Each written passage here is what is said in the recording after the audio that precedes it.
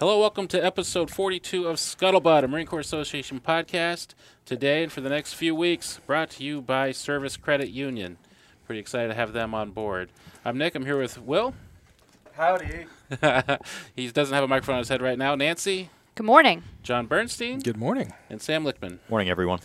And today we are going to be getting into some historical firearms with our guests who have recently written articles for, or written content for Leatherneck Magazine relating to the M1 Garand, or Garand, as Sam will pronounce it. Sure. John, what are you up to these days? Well, I'm the Arms and Armor Curator for NMMC, and have been here for about 2 years now.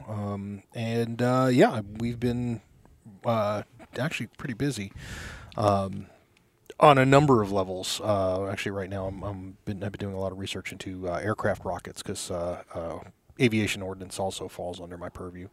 But yeah, we've been reorganizing the arms room and sort of going through and identifying those pieces with historical provenance that we can really tell a good story with, and been trying to get the word out about those things through our Weapons Wednesday videos and also through Leatherneck and of course into the museum as well. All right, and the museum's back up to full bore. Yeah, we are Right. open. All right. Regular schedule now. Awesome. And Sam, what are you up to? I'm a full-time college student, and I work part-time at a gun store. Nothing really interesting other than that about me. Interesting. No, not even. Full disclosure, Sam is Nancy's son, and he's up to. Nancy, what else is he up to? Well, Sam grew up at Leatherneck. Yeah, I've been tagging along in here since I was about 8 years old, and so I guess it's only fair that I should give something back and write articles. And I believe my fourth is just about to go to press. Awesome. All right, and you both have recently contributed to Leatherneck, and for those of our listeners who aren't members or don't properly read Leatherneck, Nancy, can you tell us a little bit about Yes, our magazine? Leatherneck, Magazine of the Marines, is a monthly publication of the Marine Corps Association. We cover the history, culture, traditions, and esprit de corps of the Marine Corps. And if you're not reading Leatherneck, I want to tell you right now, you should be. All right, and you can get Leatherneck by becoming a member of the Marine Corps Association or subscribing to it through our app, which you can find on the Apple Store or the Google Play Store. We're going to take a quick break to thank our sponsor, and we'll be right back to start our discussion on the other side. This episode of Scuttlebutt is sponsored by Service Credit Union. Our friends at Service Credit Union have been serving military, veterans, and their families for over 65 years. You might know that they provide mortgages, including VA loans as well as auto and personal loans. But did you know that they now have a loan specifically for the iBot mobility device? For those who don't know, the iBot is a revolutionary device that goes above and beyond what a traditional mobility device can do. It can go up curbs, navigate stairs and snow, and even rise up to 6 feet. Of course, this device also comes with a high cost that isn't usually covered by insurance. So Service Credit Union has stepped in to help provide its members with financing, with no money down and terms up to 72 months. For more details, visit servicecu.org/ibot. All right, and happy 4th of July to everybody, and can't think of any better way to celebrate America than talking about some guns. I got to agree with you there. All right, we're going to start with articles that each of you have contributed to Leatherneck recently. I guess we'll start with you, Sam, because yours came out in April. This is my rifle in M1. What did you learn anything while you were writing that? Yeah, just for a little bit of background, I have a series running in Leatherneck. Something of a series. There are only 2 installments so far called This Is My Rifle, and it's about the small arms used by the Marine Corps throughout history. And this past one was about the M1 Garand. Yes, I know people pronounce it Garand. We'll get into that later. About the history, the development. I go into sort of the engineering and how the rifle performed in service. I love your article, by the way. So if you want to just dive into it a little bit, what in the part of the process of choosing the M1 Garand rifle? What were its predecessors beforehand? When we started going from bolt action to semi-auto, really informed the design of the M1 rifle. So it replaced the M1903 Springfield in 1936 officially. The Army was the first service to adopt it. The Marine Corps held out for a little while longer. I know a lot of Marines out there will joke that everything they get is just cast off from the Army, which is sometimes true. And because the Marine Corps doesn't really have its own acquisitions program in the same way the Army does and the Navy. The Marine Corps held out for a little bit longer before adopting the M1. They were also looking at a rifle developed by Melvin Johnson, who was a Marine Corps reserve officer, and Marines actually carried those going into the Second World War. So Guadalcanal, the Marines did not have M1s when they invaded that island, but they adopted them pretty quickly thereafter. Marines in the fleet seemed to like them, and the Marine Corps used those until they were replaced by the M14 and then M16. Cool. So why were they hesitant or slow to pick up the M1 Garand and ditch the M1903? There's this theme you'll see throughout the history of U.S. military acquisitions. I'm sure you get this in other countries, but I'm not as familiar with those, of the people in acquisitions being very conservative about new technology. They tend to be pretty hesitant to jump on board with this great new thing that promises to make soldiers or Marines so much more effective in combat, because they worry about things like the changes to the logistics system to support a new weapons system or whatever. They worry about whether or not this unproven technology will actually work properly in field conditions, things like that. And in U.S. service, planners seem to be oddly concerned about soldiers and Marines wasting ammunition. This was an issue during the American Civil War. The U.S. Army refused to adopt any repeating rifle. They actually stonewalled as hard as they could to keep soldiers and Marines from getting repeating rifles, because they thought that would make them waste ammunition. And same with moving from bolt-action Springfields to the semi-automatic Garand rifle. They were terrified that the ability to fire more rapidly would just mean people would be wasting ammunition, which didn't really end up being the case. Obviously, having more firepower is a good thing in how it multiplies the effectiveness of a unit of the same size. Yeah, weren't the Marines too? I don't know if this is quite officially how they're doing it, but the way they was kind of spinning it publicly would be that they were talking about how the Marines are all basically sharpshooters anyway. They're all super accurate. One of the concerns was that they were going to lose that focus on precision rifle marksmanship with a semi-automatic rifle, which, as Sam said, just was not the case at all. In fact, it made them much more precise because they could get a second round off right on target, that much faster. So yeah, I mean, it was a myth, but it was the main reason for that delay in adoption. Okay, and then so the Marines have picked up the rifle and the island chains. I'm just going to transition over to you, John. Sure. The Macon Atoll rifle that you're writing an article about. So the Macon Raid was the first Marine Corps combat use of the M1. There was some combat use of it by the Army in the Philippines. There were a few of them that did see combat there and were used fairly effectively. But Macon, which was 10 days after the invasion of Guadalcanal, was the first Marine Corps use of it. And the way that Lieutenant Colonel Evans Carlson organized his unit was sort of unconventional, and their squads were made up of fire teams of an M1 man, a Thompson man, and a BAR man. 3-man fire team. Each squad had each squad had 4 3-man fire teams and a squad leader. So really, a lot of firepower. And one of the things in the after-action reports that it talks about was the Japanese actually singled out the M1 men over the BAR gunners or the Thompson gunners because they were that much more dangerous. Precision rifle, aimed rifle fire, semi-automatically, really was a concern to the Japanese. So that really was a major issue that they ran into on Macon. Was it because the Raiders were more, I guess, new for the Marine Corps at that time that they got the preeminent weapons compared to your average infantryman on Guadalcanal? Sure, yeah. I mean, they were the special forces of the day. The MARSOC of the day.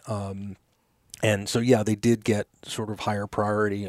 And because the Raider battalions were pretty much hand built, they were able to identify weapon systems that they wanted that were sort of outside of the standard chain.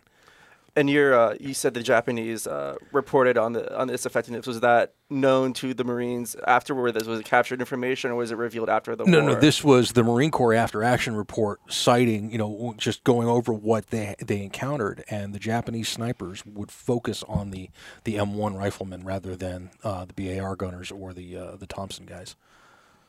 But the actual rifle that your article is about, Yep. it was recovered many, many years after the battle, right? So there were 19 Marines. Actually, there were 30 Marines that didn't make it back, but 19 of them were buried on the island.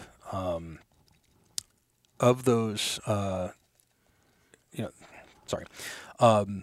those 19 were left on the island because there were a lot of struggles getting off the island. The rest of the battalions and everything, and they just were not able to bring their dead with them. So the natives on the island dug a mass grave and buried the Marines with their equipment and everything. The Army actually retook the island about 16 months later. So there was some question, could this be a leftover Army rifle? Nope, not at all. This was found with the remains of those 19 Marines, and there were definite indications, including dog tags and things like that these were the Macon remains. So the rifle itself, it's sort of it's a contradiction in a lot of ways, because in some ways it's in just terrible condition, and some ways it's in amazing condition. So it was recovered in 1999 when they recovered the remains. It went to the Raider Association first, and then the Raider Association gave it to the museum. And so it spent 5.5 years in conservation with the naval with NHHC's underwater archaeology lab, and they removed all of the sort of incrustations and stuff on it. Massive chunks of coral sand and stuff like that. And actually, as they were going through it, they realized there were still 2 live rounds in it, which was incredible. Yeah, still pretty cool. I mean, 1 round in the chamber and then 1 left in the magazine. So, I mean, this Marine went down fighting. I get chills every time I say that, because it's just wow. So they did this incredible conservation on the piece. There are some things that are just gone now, like the op rod handle is just, it doesn't exist anymore. The trigger guard, we have like 4 fragments of it. But overall, the rifle's basically intact. So the bolt is out of it, or is able to move. The cleaning kit was still in the stock, and it was in pristine condition. Like literally, you could use it. No corrosion, no nothing. The brushes, the pull through thong, and everything are all still there. So we're really going to be doing. We've already got a plan to have it on exhibit fairly quickly. So we're going to be able to display all of that too in the museum, which is really going to be pretty amazing. But yeah, the rifle is probably as close to a holy relic as you could find for the Marine Corps. So it's just it's amazing to be able to tell the story of the 2nd Raider Battalion and those 19 Marines that were unfortunately left on the island. We don't know exactly who carried it, but we can narrow it down, looking at those 19 names to see who was. We're trying to figure out who was carrying what type of weapon, so we could probably narrow it down a little bit more. But really, it's a testament to them and their courage and fighting ability. And we're coming up on the 80th anniversary of that Yes. battle, which is why we're running this article in the August issue of Leatherneck. And when you read the article, you'll be able to see some incredible photos that show the way the rifle looked prior to conservation and the way it looks now. It's the conservationists did a brilliant job. Yep. Yeah, absolutely.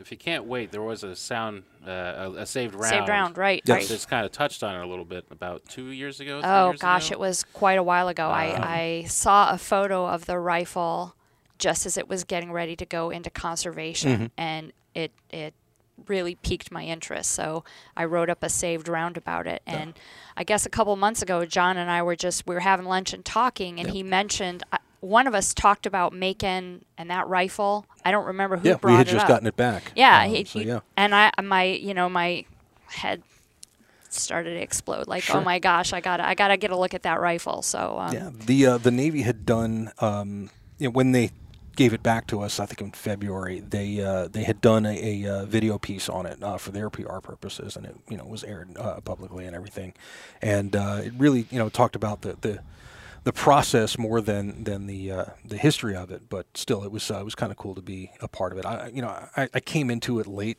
I got here in 2020. It had already been with them for 4 years, so I'm really just sort of picking up on the tail of it. So there's a whole bunch of other people who really helped shepherd it along the way. But I'm really fortunate to be able to be on the receiving end to get it back here and now get it on exhibit. So that's been just pretty incredible. Are there any other pieces going into the exhibit with it? It'll be the rifle, the bullets, the cleaning kit, and everything. So, and actually, we're working on dealing with creating special mounts for it and everything to really be able to show you it in context as much as possible. Awesome. So, Could you tell us a little bit about what your what you're hoping to achieve in the preservation process, what state you want to get the rifle into, and how you're going to prevent further corrosion? It's been treated for further corrosion, so I mean that's not an issue at this point.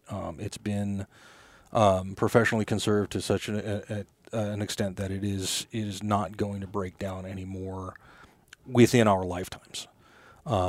It's going to be in the World War II gallery. There is a Macon Island case already, and so we'll be swapping out some artifacts that are types that were carried by the 2nd Raider Battalion on the mission to the rifle that was actually there. So it's really going to be a major upgrade for the exhibit. That's pretty special. Yeah, definitely. So I've got a question for each of you. Okay. Tell us what your personal M1 story is. Why are you why do you find that rifle so compelling? I happen to know you each have a story. So this is kind of this was, pun intended, a loaded question. Absolutely. Oh man, I've been waiting all day for that. Oh, I'll bet. So, my father owns one. He was not an infantryman. He was in the Air Force. He was a pilot. But he purchased one through the civilian marksmanship program, I don't know, well over 10 years ago. And that specific individual rifle is really what kicked off in large part my interest in the mechanics of firearms. He would always make me, when we got back from the range when I was a kid, he would always make me clean the guns, of course, because, what else do you have kids for? And so one of the times when I don't even remember about how old I was. I know I was a teenager, and I had just sort of started to understand a little bit about how a firearm actually functions mechanically. And so when we got back from the range and I was taking it apart, I wanted to do a detail strip and clean all the parts. And in getting down into taking the individual components out, looking at how the, say, the operating rod engages with the bolt, and how the gas system works and stuff like that, that really sparked an interest in me in, like, holy crap, this is an extremely elaborate machine, but still designed to be mass-produced. Every cut, every angle, every machined surface on every single part was done for a reason. Mm-hmm. And there's a whole history behind all this stuff, and a lot of engineering and design that went into it, and it's really just it's amazing. It's kind of a work of art, a mechanical masterpiece. Yeah, definitely. It's it really is an incredible piece of engineering. You're absolutely right. My personal story starts about 1977. Yeah, I'm that old. We're the only two who were alive in exactly. 1977 in this room here. I was 4 years old, Okay, I was My older. my grandfather pulled out his footlocker for the first time. My granddad was an infantry officer in World War II, fought in Europe, Army guy. I'm sorry, I'm an Army guy too, but that became my treasure chest growing up. My granddad was my best friend. I was fortunate to have 32 years with him. When I commissioned, I pinned with his second lieutenant's bars. He was fortunately there for it and everything too. But growing up, he'd tell me about his experiences, and of course, once I got into the Army, he really told me about the real experiences. But one of the things he told me early on was, as an officer, you didn't want to look like an officer. So, as an officer, you'd be issued an M1 carbine, and it would make you stand out. So, one of the first things he did upon entering combat was he ditched his carbine and he grabbed an M1. Second thing he did was he grabbed a handful of mud and sanded off the big follow me stripe on the back of his helmet and cleaned off the lieutenant's bar on the front. Tucked his collars in, and he said, my men knew who I was. They weren't going to worry about, whether or not I was wearing the proper insignia. And that's one of the things that, that kept him alive. I mean, he basically got through World War II in Europe from Normandy to the end with almost not without a scratch. One minor wound. But, Wow. yeah, I mean, really, really pretty amazing. In the mid-90s, I'd been collecting stuff for a while already, but in the mid-90s I got very much into World War II living history and joined a couple of groups, one Air Corps, one infantry, and just really started, immersing myself in that, as well as, starting my museum career. I started working at the Intrepid Museum in New York in 1991, graduated from college in 96, and then, worked at a number of museums through that as well. 1997, I bought my M1, and it was a little hole-in-the-wall gun store in Tarrytown, New York, and I found this thing, and it was in great shape. The price was right, and it was an October 1942 rifle, and it was great. So I brought it home and everything, and I talked to my granddad about it, and he said, "You have it?" Yeah. He said, "Well, how'd you get it? What?" And so I brought it out, and it was like somebody flipped a switch. Suddenly, my 80-something-year-old grandfather was 26 again, and he literally went through the entire manual of arms with the M1, and and it was a sight to behold. It was really incredible. And he handed it back to me and said, "Wow, it's been a while." And I was completely blown away. And so because of him, I've bought and sold a number of guns over the years. That's one that I will never part with. That is just, it will go on to my kids. They understand the historical significance of it, and they're pretty proud of that too.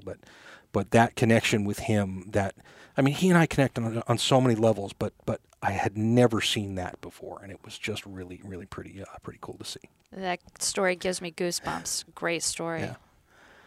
Yeah. It's probably pretty representative of a lot of stories, too. So Sure, it's good yeah, to hear, exactly. Yeah. Just kind of coming back to Sam's point earlier about the engineering a little bit. So the M1, when it was first being designed, it was a smaller bullet, right? Yeah. So there's some quirks on the gun that have to deal with being rechambered, right? Yeah. We've talked about this on previous occasions. So, for those of you who have read my article, first of all, thank you. I read it. The people listening, but those of you who read my article will know that the Army was initially, and I keep mentioning the Army because, they led the development program. They were working on trying to get people to develop semi-automatic rifles since about the 1920s. So the Army was investigating a .276 caliber round to replace the .30-06. 30-06 had been designed,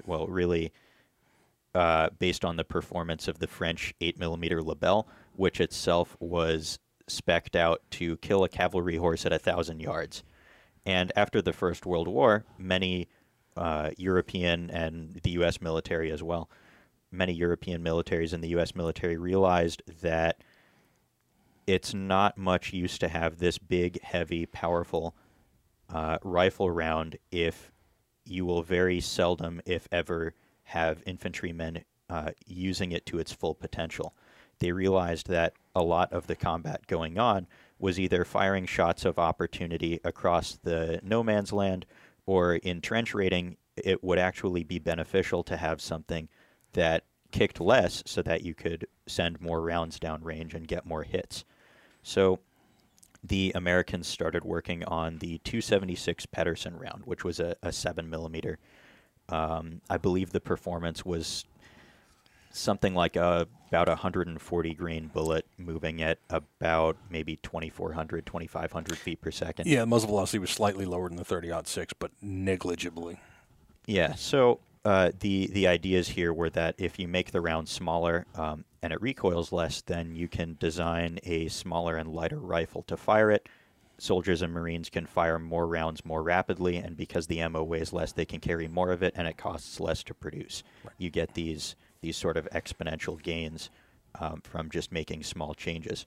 But MacArthur stepped in, General MacArthur himself stepped in at the last minute and said, no, this has to use the standard service ammunition so it's compatible with the machine guns. And so the two rifles that were being trialed at the time, the one developed by John Garand, and yeah, that is how he pronounced his name. I know people say Garand, but he pronounced his name with the emphasis on the first syllable, so I will be doing that as well. I'm a Garand guy, but hey. It's not that big a deal. No, it's not. Either way. It's not. So John Pedersen tried to redesign his rifle for the 30 caliber, and John Garand was successfully able to redesign his rifle in 30 caliber because he'd been working on rifles in 30-06 before. He hadn't started from the ground up in 276. And so you get a few little quirks, namely, first of all, the magazine capacity was reduced from 10 to 8. People think, oh, why 8 rounds? That seems like such a weird number. Well, it turns out that in that size of internal box magazine, you can fit 10 rounds of 276 or 8 rounds of the larger 30.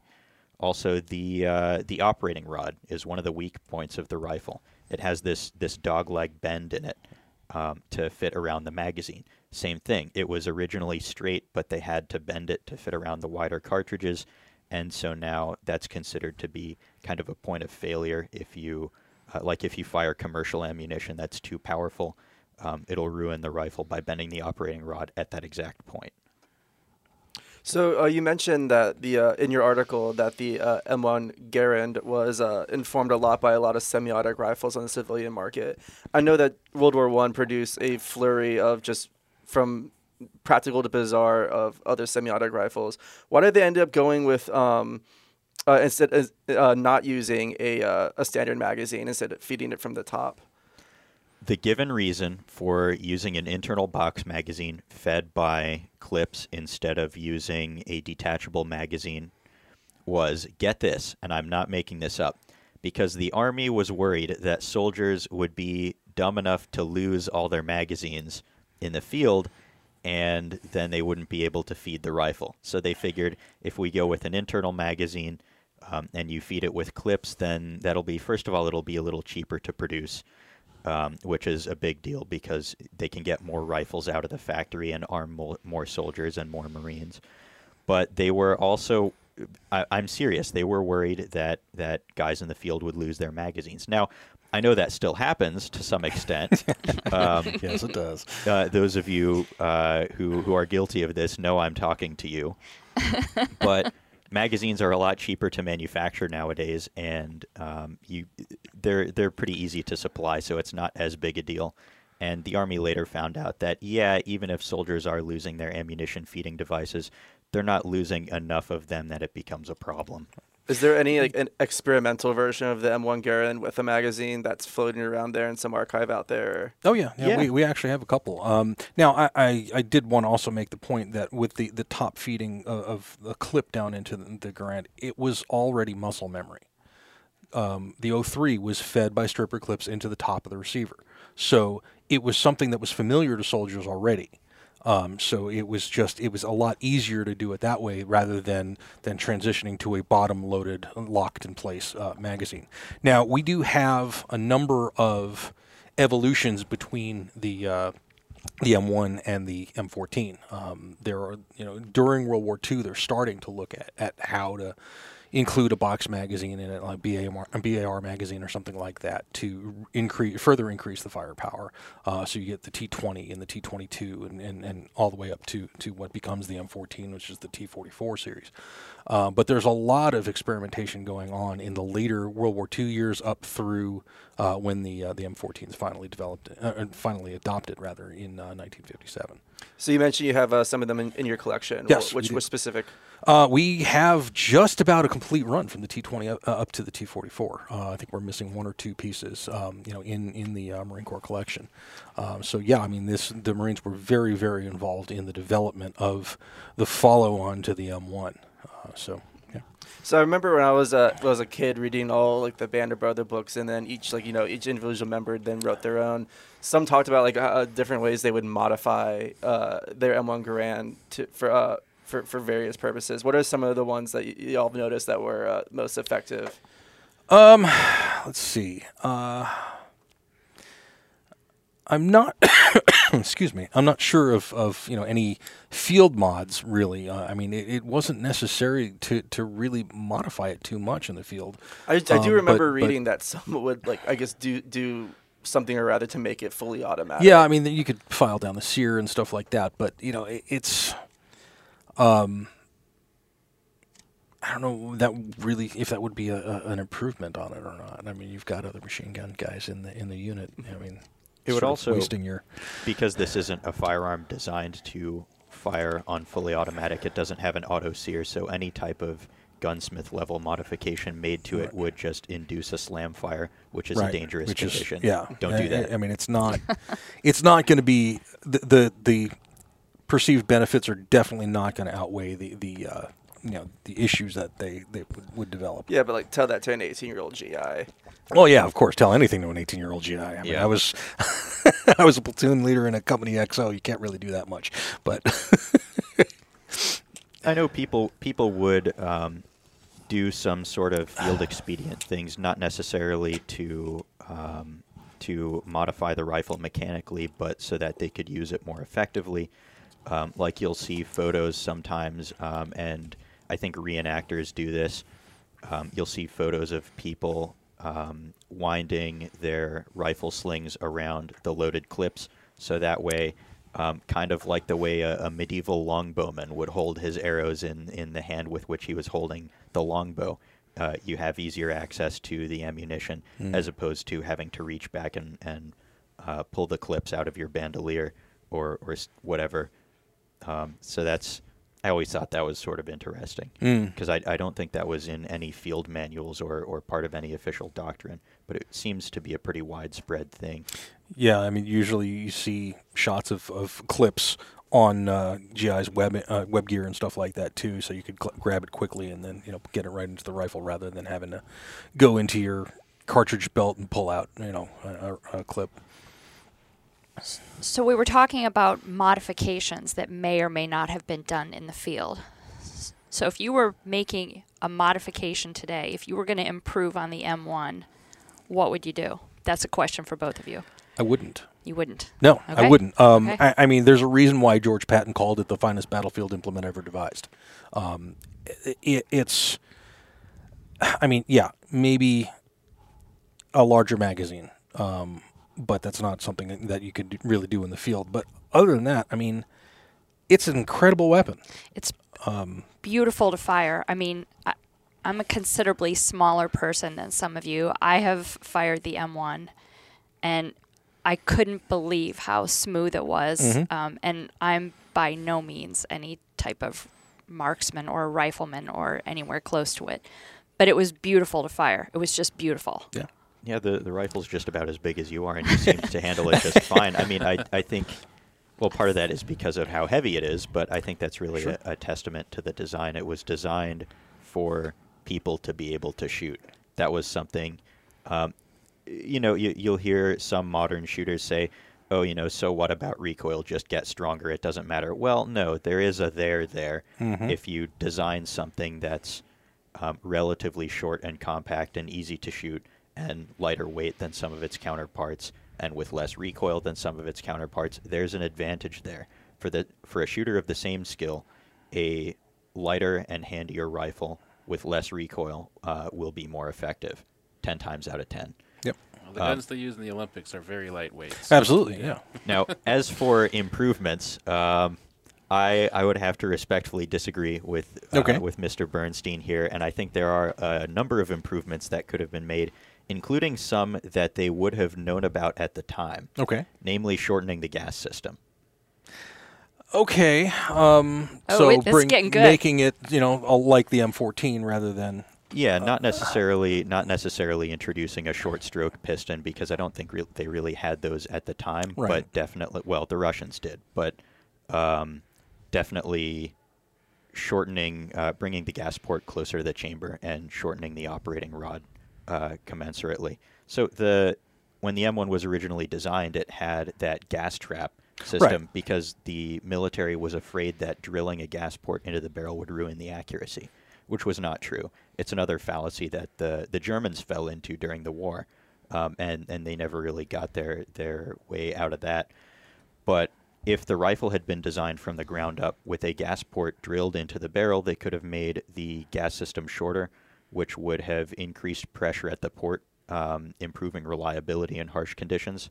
And it would have made the rifle a little bit less front-heavy and a little bit less heavy overall, and I think a little bit easier to manufacture. Yeah, but it would change the aesthetic of it.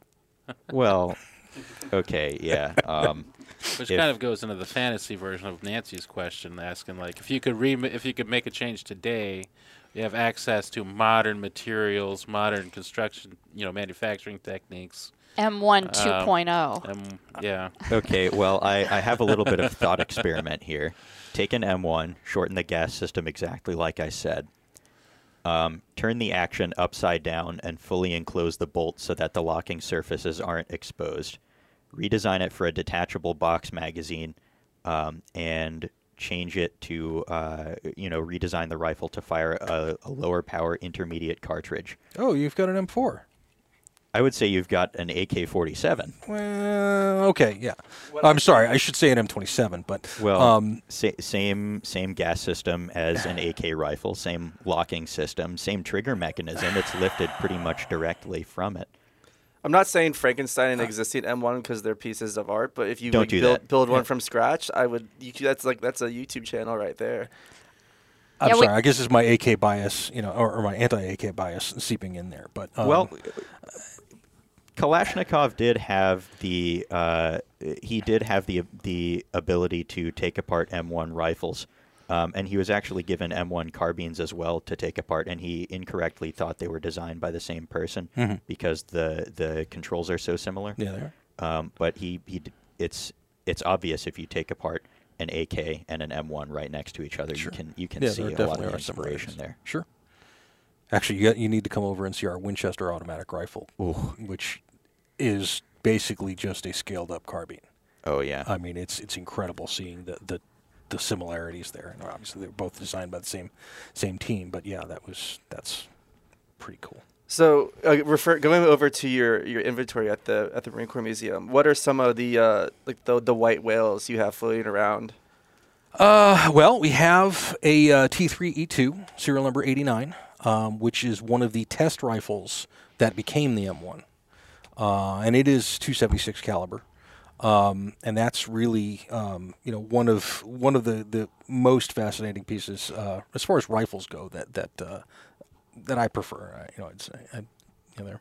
Did we run that picture in the magazine? Yes, we did. Yeah, yes. that's right. That's right. So that's what I we thought. did that. We did the T1 Pedersen as well, which obviously we have serial number 13, and we did one more. We did the Johnson, which again is one of my my personal favorites. The Johnson rifle is actually the first semi-automatic rifle that the Marines took into combat, because on August 7th, when 1st Marine Division was going into Guadalcanal, the 1st Parachute Battalion was carrying 23 Johnson rifles. And of those 23 that have been identified by serial number, we actually have 2 of them in the collection. Yes. We have one that has been on display for a while now, and then we just had one donated within the past year that was with the 1st Parachute Battalion on Guadalcanal, and then was carried by Colonel John Lanigan, who was CO of the 25th Marines on on Iwo Jima, and he was carrying it when he earned his Navy Cross. What is your acquisitions process like? I know you said donations, but do you have are you looking for pieces of your collection that are missing?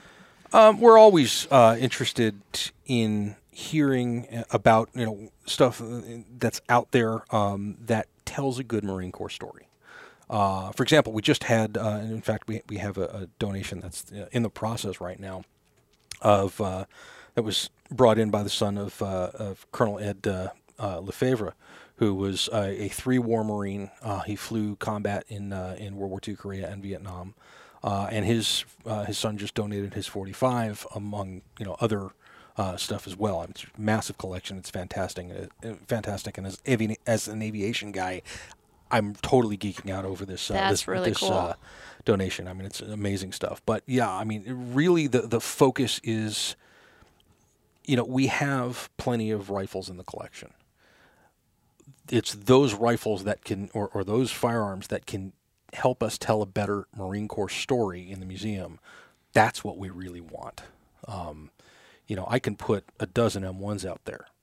If we don't know who carried them, so what? We need to know who carried it. What did they do with it? That's really how people relate to artifacts. And so, that's really what we're seeking out more than anything. If you put an M1 on display, just because it's an M1, then it's one of 5.5 million. Right. If you put an M1 on display that was carried by that specific person at that specific battle, it's one of 1. Right. Exactly. So. All right.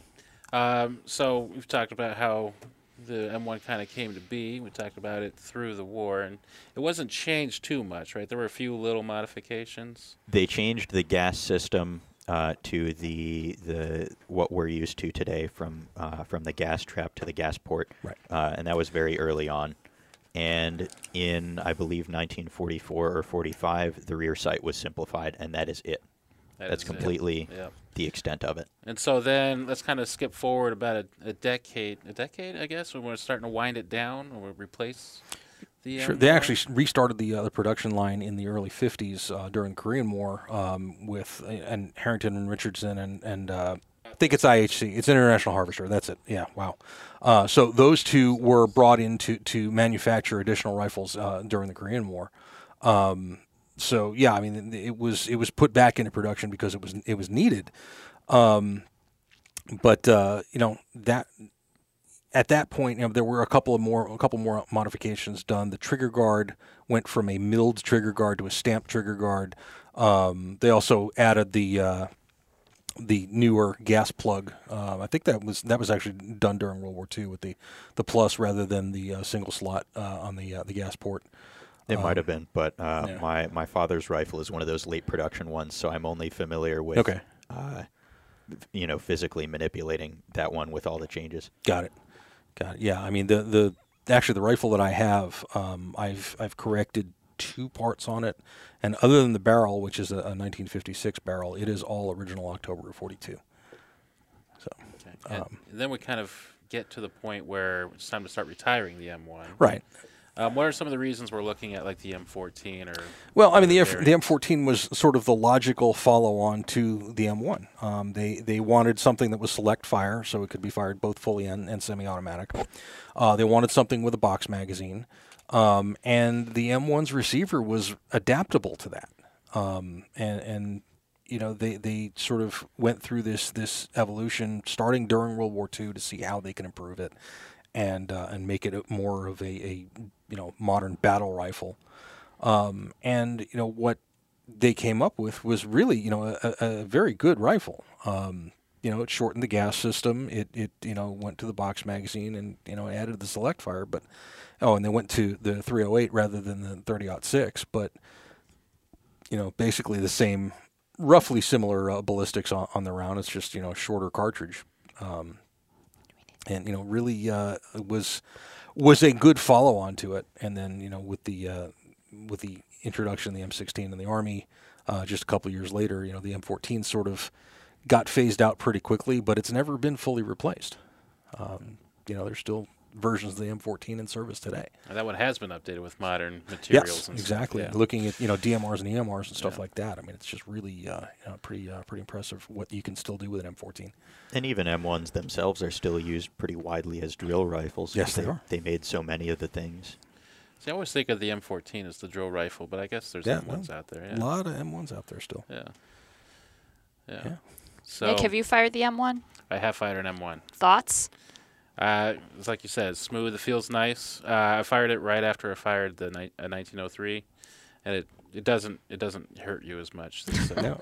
The hype is real. If you're listening to this and you haven't fired an M1 and you have access or will at some point have access to one, you need to do it. That's one of the essential experiences. It truly is. Or if you're not a particular gun nut and don't know the channels, how would you go about trying to maybe source one?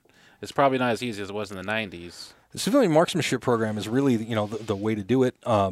They're still affordable there, but you have to be either a veteran or go through the M1 training class and everything that the CMP does from time to time. I actually went through the CMP M1 class back in 1997, I think, and learned a heck of a lot about the rifle and everything. And of course, we shot competition and everything there too, which was pretty cool. But yeah, I mean, CMP is really the way to go because you can still get them fairly affordably. What is a fair price for an M1 these days in the market? A fair price. So I paid $400 for mine in 1997. I have been offered $1,200 for it and turned it down. So they're very, they're up there, especially for really good condition rifles. Yeah, I mean the Milcert market. Every time there's a World War II movie, it bumps up a little bit. Yeah, absolutely. I don't know if this is still true, but for a while there, you could get a field grade example for something like $650. Yeah, that's about what the CMP is charging now. Oh, they haven't all dried up yet? No, they haven't. So. Uh-oh. You got a birthday coming up. There you go. Well, I know I had to save up for something. It was either going to be an MR556A1 or, an M1 would be substantially less expensive than that. So that gives me some dangerous ideas. And I can actually find ammo for it, unlike my Type 99. Yep. All right. Well, there is, not to be too abrupt with this transition here, but there is a lot of aviation interest in this room. I want to make sure we got John in the room here talking about aviation ordnance. So what ordnance are we particularly? We've got 2 pilots in the room for the first time ever. True. Yeah. Actually, we've been out.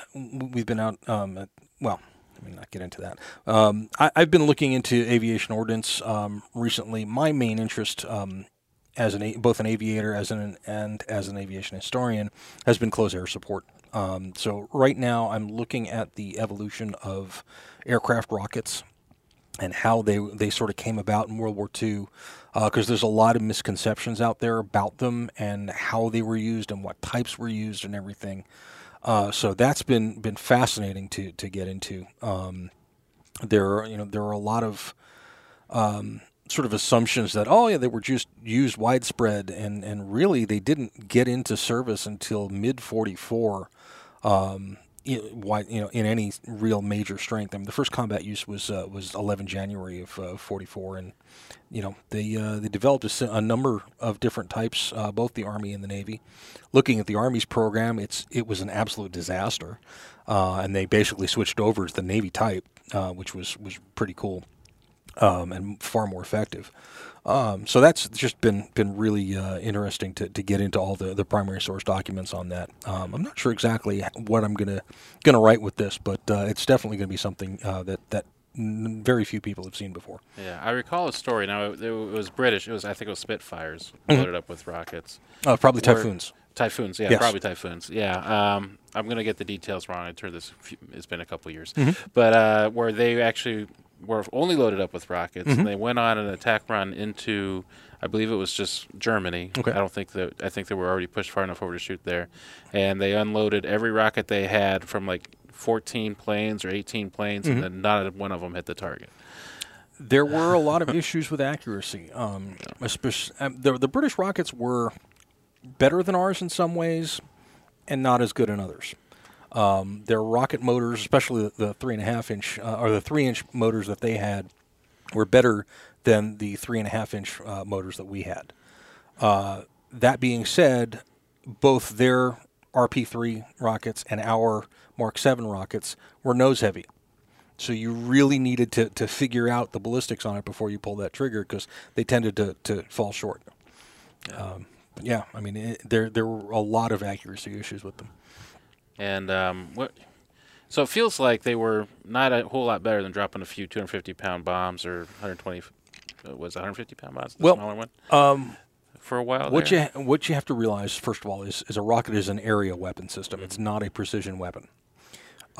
Second of all, one rocket is the equivalent of, for an American rocket, would be the equivalent of a 5-inch anti-aircraft shell or a 5-inch artillery shell. So one P-47 or one Corsair could basically put down a battery's worth of artillery on an area. That's devastating firepower, and it really, was a game changer. It didn't necessarily have to be, pinpoint target on a tank, but if you could saturate that entire area, you'd kill all the supporting infantry, and then that tank is, toast. So they were effective for area suppression. They were effective for, killing a flak crew around a gun. They didn't necessarily need to hit the gun directly to be effective. So, and one of the things I've been getting into is they started using proximity fuses on them too. So now you got a little radar in the nose of that rocket that can sense when it's near near a target, and it will detonate in the air rather than on impact, which made them a lot more lethal. What's the time window you're looking at here? I'm really looking 1942 to about 1953. 1953. So that's right before they start getting on the helicopters, I guess? We started experimenting, the Army started experimenting with rockets on helicopters really by about 1955-56 with the House Board. And they started doing all sorts of different configurations on all sorts of different helicopters. But really it wasn't until 62 where we started seeing armed helicopters, supporting ground forces or ARVN forces in Vietnam. And then, of course, we took off from there. Okay. And then, so as you're looking at the rockets then, was it kind of just a modification to do on any kind of heavy fighter or attack fighter? Or I mean, it was initially one of the first systems the Army developed was called fired the M8 rocket, and it was a triple launch tube that was hung under the wing. They were fairly capable, and again, they adopted the 4.5-inch artillery rocket to an aircraft use. But those clusters of tubes hanging under each wing caused a lot of drag. Reduced the maneuverability of the airplane, and everything wasn't really great. And the Army really poured a lot of resources into that program. The Navy and the Marine Corps started off with the 3.5-inch rocket mounted on rails that was faster, was more accurate, and they realized very quickly they didn't need the rail system. And they came up with what they called zero-length launchers, which basically were aerodynamic stubs mounted under the wings that a little button on the rocket just locked into both at the front and the back of the rocket. And when it ignited, it was off, and it didn't need that whole launch rail to keep it accurate and keep it true, because it tended to weather vane into the airstream. So it would be as long as you kept the aircraft in trim, it would fly straight. And so that really was the big development that the Navy and the Marine Corps came up with, that everybody else developed after that, or adopted after that. Okay. What were they using, because they didn't have computer chips, right? What were they using to actually set the rockets off? It was electrically fired. It was electrically yeah, fired? I mean, and with rockets even today, I mean, anybody who's worked around aircraft rockets knows static electricity is a killer, quite literally. You do your straight current checks and everything when you're rearming current aircraft, and It's really something you need to be incredibly aware of.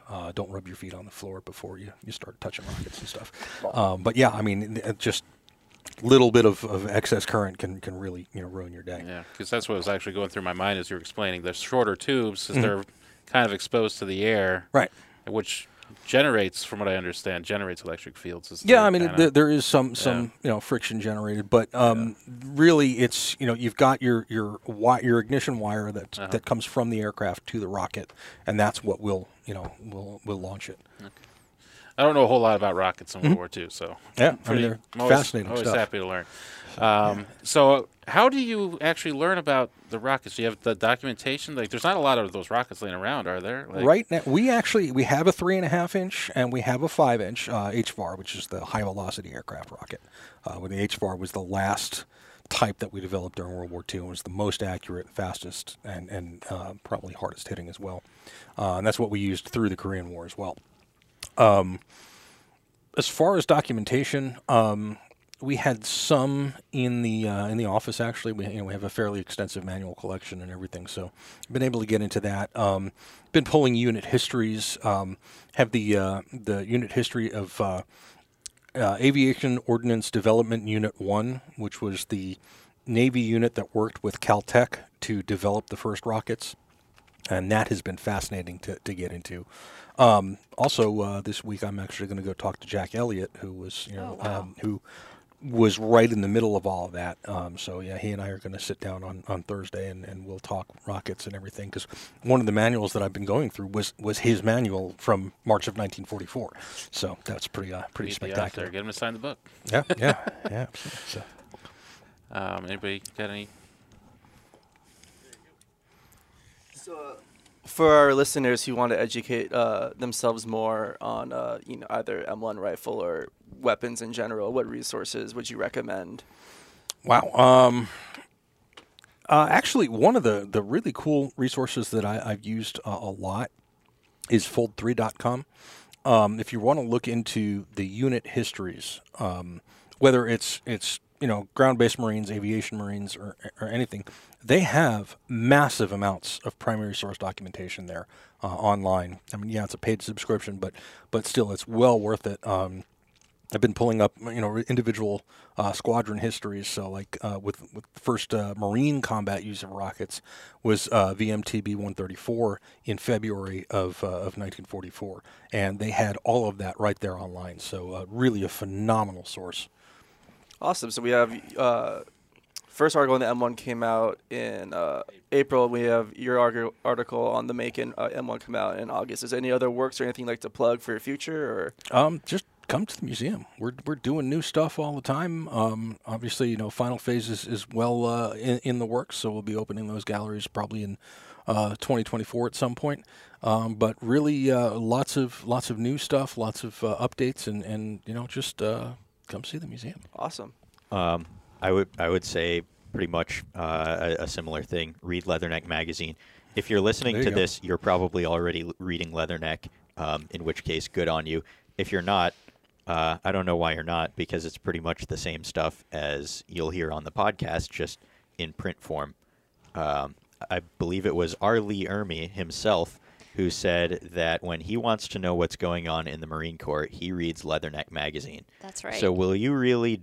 He told us that. Are you really about to contradict the Gunny himself, God rest his soul? Yeah, rest in peace. Yeah. So, Sam, to answer the previous question that William asked, where do you go, or where would you suggest readers go?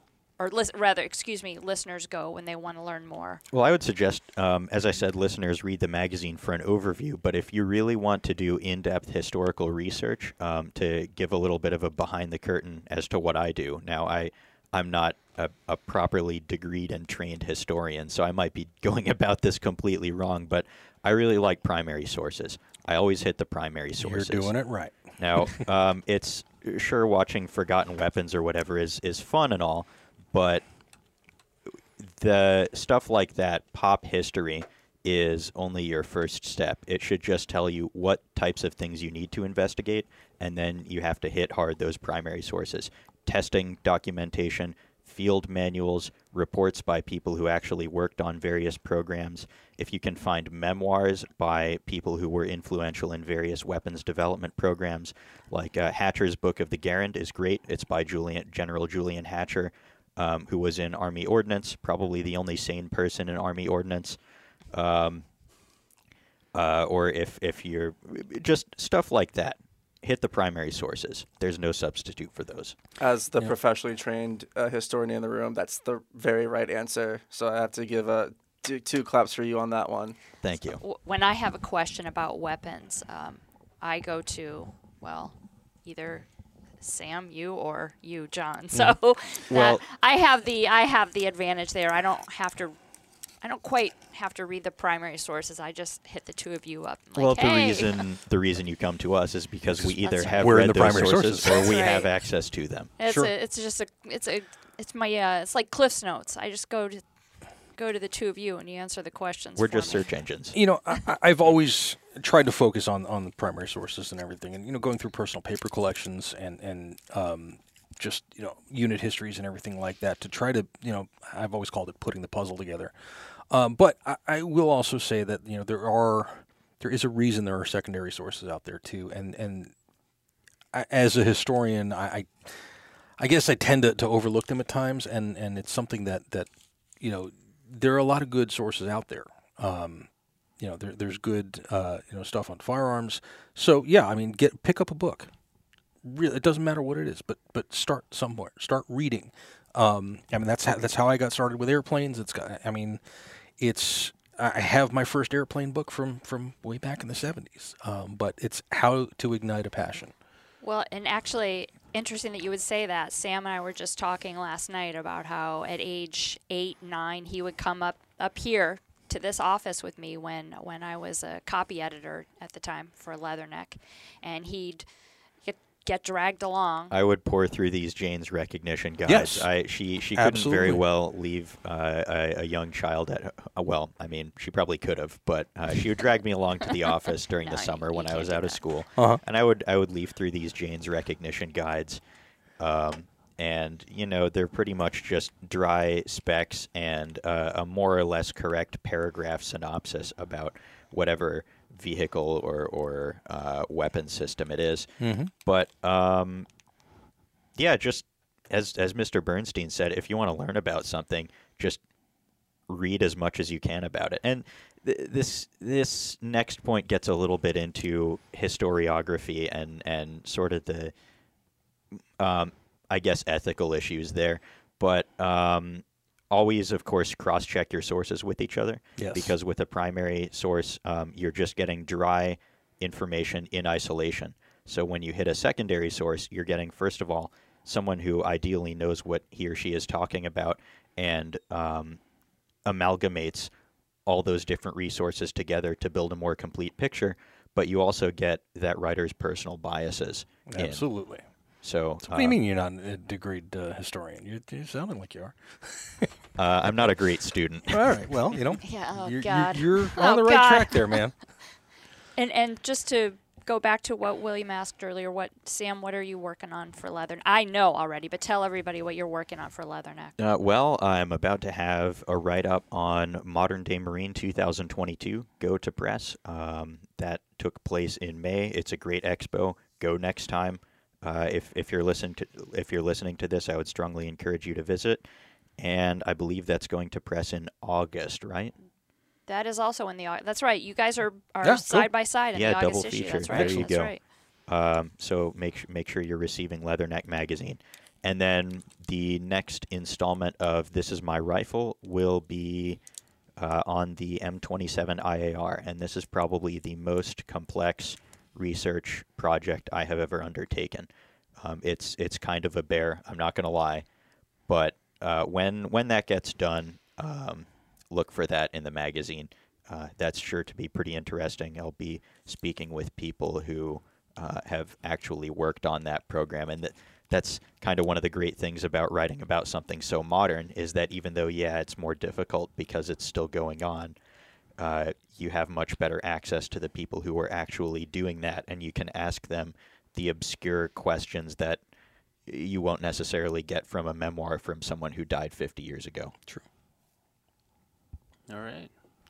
Well, gentlemen, I think you've said it all. I think it sounds like a good place to wrap it up before we start getting into the ins and outs of historiography and Sure. talking about anything too much newer than the Korean War. We'd love to have you both back. Yeah. Anytime. Thank you, and thank you very much, everyone, for listening. Thanks, guys, for having All us. right. So, John, they can find you at the museum. Yep. We'll put some links from some of the stuff we've talked about in the show notes. Cool. Sam, your content can be found on Leatherneck. Yeah. And if they want to buy a gun from you and you're in Stafford, he works at a gun shop in Stafford on 610. Yeah. You know the one. You know the one. It's the one that's there. Yep. So, just a quick disclaimer: this is we're all just people. We're expressing opinions. These opinions are our own. They don't represent the Marine Corps Association, Leatherneck Magazine, or the museum, Or the Marine Corps. or the Marine Corps. So take everything we say as opinion. They're just that. And with all that, we will catch you guys on the flip and catch you later. This episode of Scuttlebutt is sponsored by Service Credit Union. Our friends at Service Credit Union have been serving military, veterans, and their families for over 65 years. You might know that they provide mortgages, including VA loans as well as auto and personal loans. But did you know that they now have a loan specifically for the iBot mobility device? For those who don't know, the iBot is a revolutionary device that goes above and beyond what a traditional mobility device can do. It can go up curbs, navigate stairs and snow, and even rise up to 6 feet. Of course, this device also comes with a high cost that isn't usually covered by insurance. So Service Credit Union has stepped in to help provide its members with financing, with no money down and terms up to 72 months. For more details, visit servicecu.org/ibot.